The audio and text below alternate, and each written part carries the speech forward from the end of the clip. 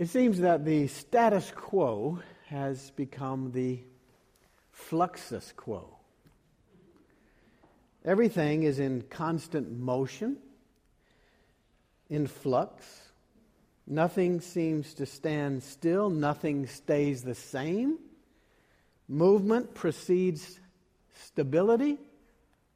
Change is everywhere. Maybe you heard the joke about how many Presbyterians it takes to change a light bulb. There are at least 3 answers. Answer 1, change? Who said anything about change? Answer 2, 100. 1 to change the bulb and 99 to plan the funeral and carry it out and mourn the loss of the one. Answer 3, how many Presbyterians does it take to change a light bulb? None. Those newfangled light bulbs will eventually burn out too. Why bother changing them? Besides, kerosene lamps work for those who went before us. Why can't we just stick with that? We continue this sermon series called Word for the Week. This week's word is church. You can read it in the bulletin. Maybe a better word would be blur. Change is everywhere. The status quo is being replaced by the fluxus quo, blur. Wednesday of this week, we saw a sit-in led by Congressman and famous sit-in leader John Lewis, pushing for some action on gun control in Congress. The sit-in lasted more than 19 hours. Was it another political stunt? Or is this the beginning of some momentous effort for significant change? On Thursday of this week, in a vote across the pond in Great Britain, the Brits voted by a very slim margin to leave the European Union. And this Brexit, as it's called, set off all kinds of questions and confusion and uncertainty. How will the economic markets respond? Well, the early indications are worrisome. How will Scotland respond? How will other nations respond? What does this mean for U.S. elections? What does it mean? Then on Friday of this week, floods ripped through the Virginias. Another example of summer storms and devastation and uncertainty. And we're still reeling from the shootings in Orlando. And there have been various court case rulings out of the Supreme Court on immigration, out of Baltimore regarding a policeman and the racial tension there.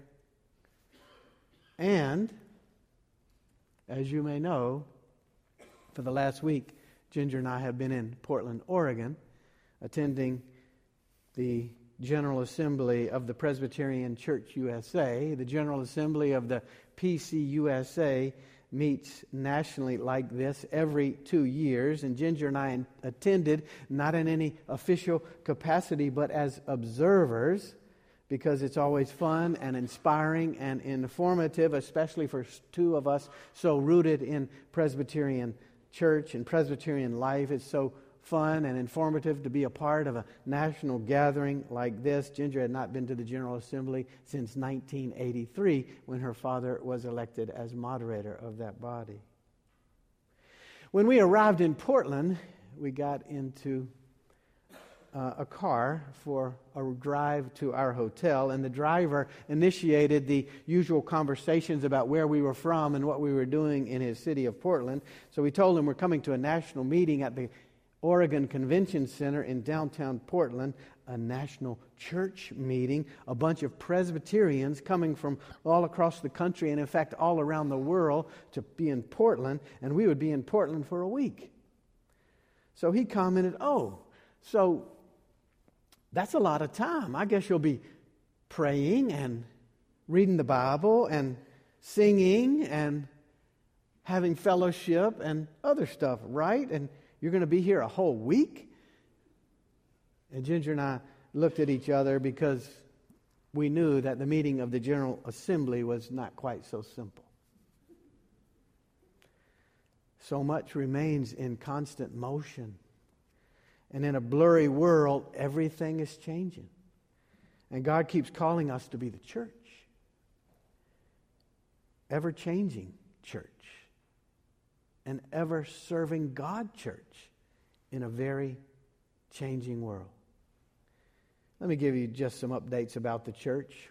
Ours is a church. Ours here at Second Presbyterian Church in downtown Richmond. And ours, the PCUSA, meeting this week in Portland.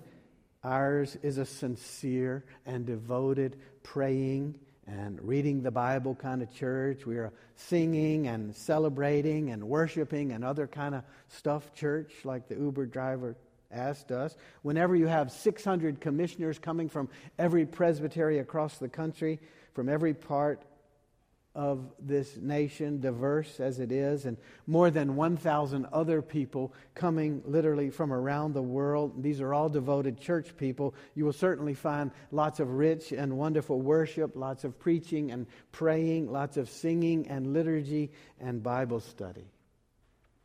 Worship and openness to God, both here in this place in downtown Richmond and at the national meeting of the PCUSA.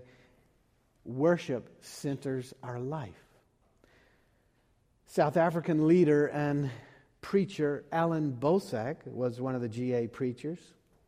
So was a gifted and talented and very young African American woman from South Carolina. The Lord's Supper was celebrated numerous times during the week. Mission co-workers were commissioned for service in the world. Bible study kicked off almost every morning, led by 2 Union Seminary professors. There were moments of prayer and reflection all through the week at various parts through every day. There was a room set aside solely for prayer in the massive Oregon Convention Center. This is where you can go for solitude and quiet and prayer. There was singing, rich and wonderful singing, filling this expansive convention hall with a sense of the sacred. The liturgy was energetic and elaborate. So the Uber driver did have it right. There would be lots of praying and worship and singing and Bible study. It happened. But what the changing world often does not understand is this. The church is called to be a change agent. This has always been the case.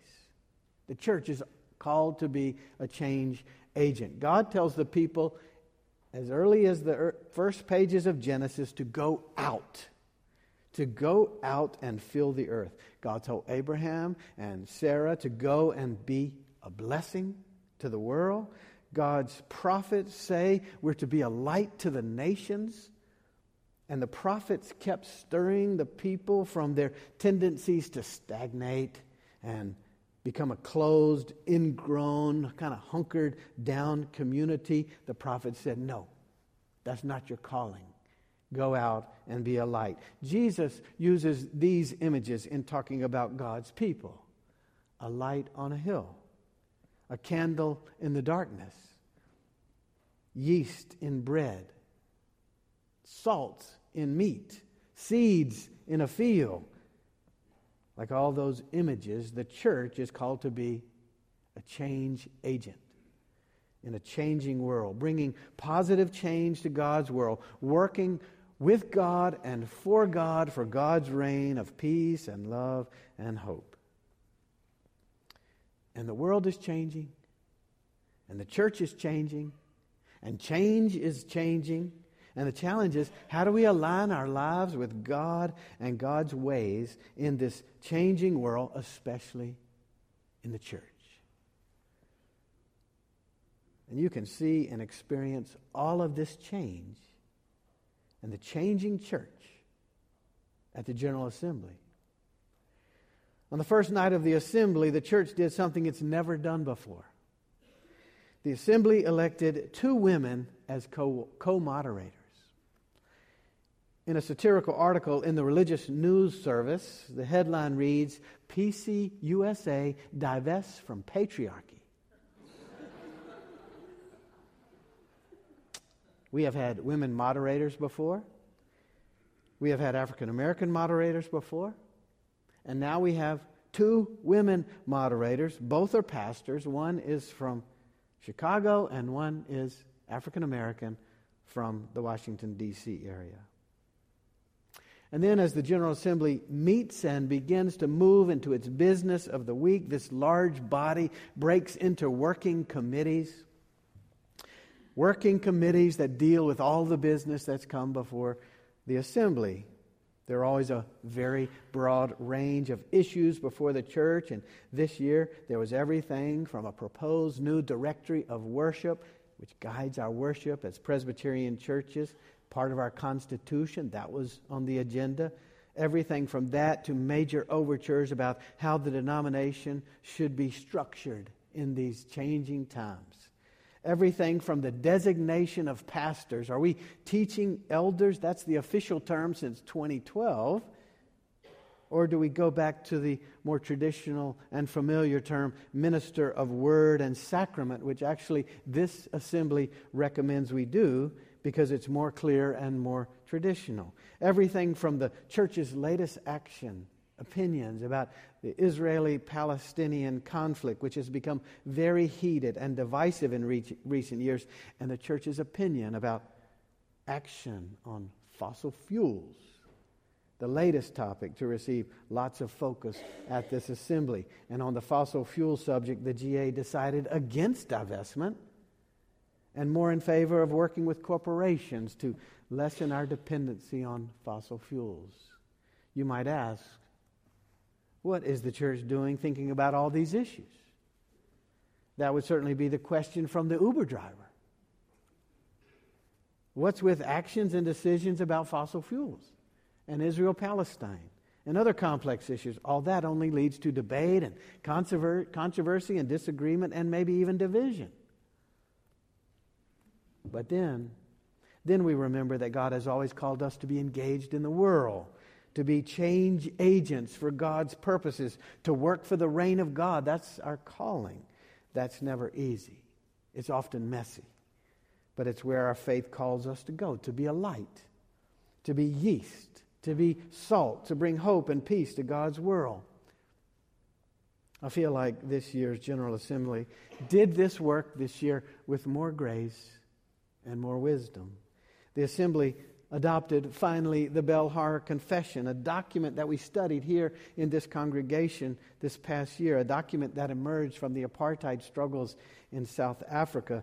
That document will now be added to our book of confessions, our book of creeds, along with the Apostles' Creed and the Nicene Creed and 10 other creeds. This is a new creed that emerged from the global South, unlike all the other creeds, out of oppression and out of struggle. And we can be proud of that. We can. The Assembly also backed off from divestment talk on fossil fuels, looking for more helpful ways to address environmental issues, trying not to alienate the business community or those in our congregations who have ties to fossil fuel corporations, perhaps. And the actions in regard to Israel-Palestine, which created so much tension and heartache 2 years ago in the last meeting of the General Assembly. This year, they were more careful. They were more nuanced. The church continues to have deep concerns about the oppressive actions and the harsh violence in that complicated conflict in the Middle East. And the church wants to be especially attentive to the suffering of children, especially Palestinian children. But the GA seemed to approach this year's discussion on this complex issue with more sensitivity and more balance. And then one of the more complicated and discussed issues of the General Assembly emerged from the former moderator, Heath Rada's push for the church to be about a new way forward. A new way forward for our denomination. Heath Rada is a dear friend of many in Richmond and many in this congregation here. And Heath Rada's term as moderator confirmed for him that the church must change. Change to be of service in a changing world. How do we function? How do we do business? How are we structured? How do we relate to each other? How do we spend our energy? And what do we spend our energy on? All of this needs attention. Heath Rada was pushing that. And so one of the major committees at this year's General Assembly was called the Way Forward Committee. As one person put it, it's like we're driving a 1950s gas-guzzling, wide-bodied sedan with silver bumpers and fins on the back. And for these changing days, this fluxus quo, we need something more like a dirt bike.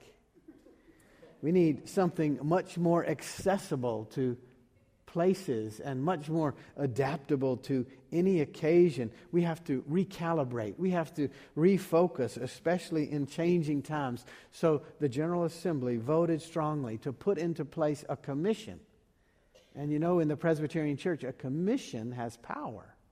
A commission empowered to make drastic and significant adjustments to how the denomination is structured and functions to carry out God's work in a changing world.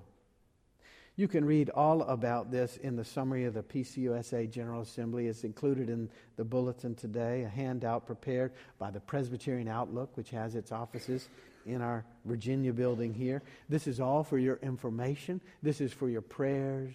This is for your continuing care about our beloved church. All of this makes me proud of our church, this church and our larger church. We are a church rooted in worship. We're a church rooted in Bible study. We're a church rooted in prayer and sacraments and being open to God's Spirit. And we are a church called and engaged fully in the world. That second part, called and engaged fully in the world, that second part gets messy, gets tense. It gets difficult sometimes, especially in changing times when we don't know what's going on.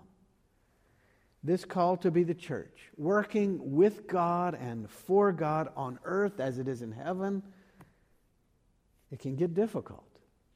It can get confusing, especially in a national church when there's so much diversity of people from north, south, east, west. Different perspectives, diverse peoples. But God keeps urging us.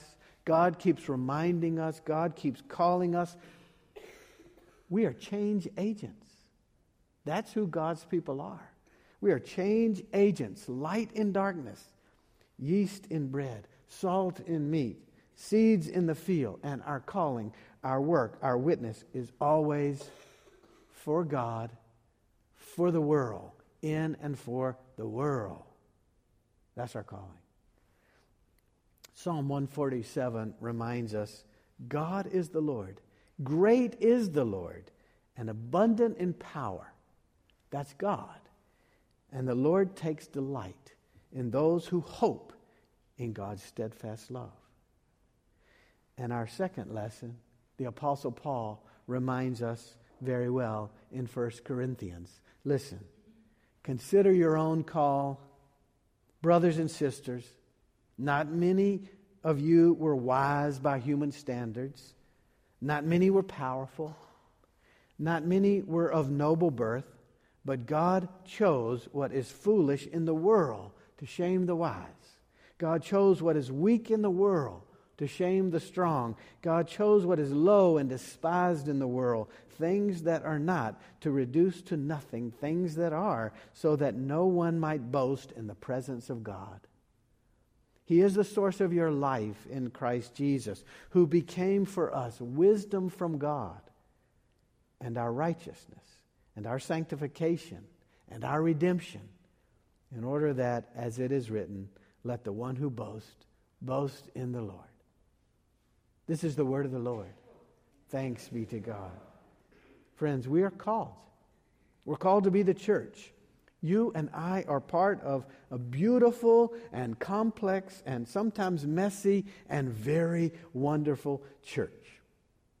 With our individual lives, with your life, with your daily pursuits, your specific gifts, your energy, and with all of us together in this place in downtown Richmond and related to God's beloved PCUSA, God chooses us to help God work in the world, change agents, changing God's blurry world for God's purposes. He's the source of our life in Christ Jesus. He's our wisdom and our hope. So we keep seeking, certainly here in this downtown setting as we worship and serve, and with our connections, both national and global, through the PCUSA, we keep seeking to faithfully respond to God's call. May God bless us. May God guide us. May God sustain us and keep us as we seek to glorify and serve Christ, our source, our light, our hope. Amen. Let us pray. We believe, O God. Help our unbelief and empower us to fulfill our calling to be the faithful church following Christ our Lord. Amen.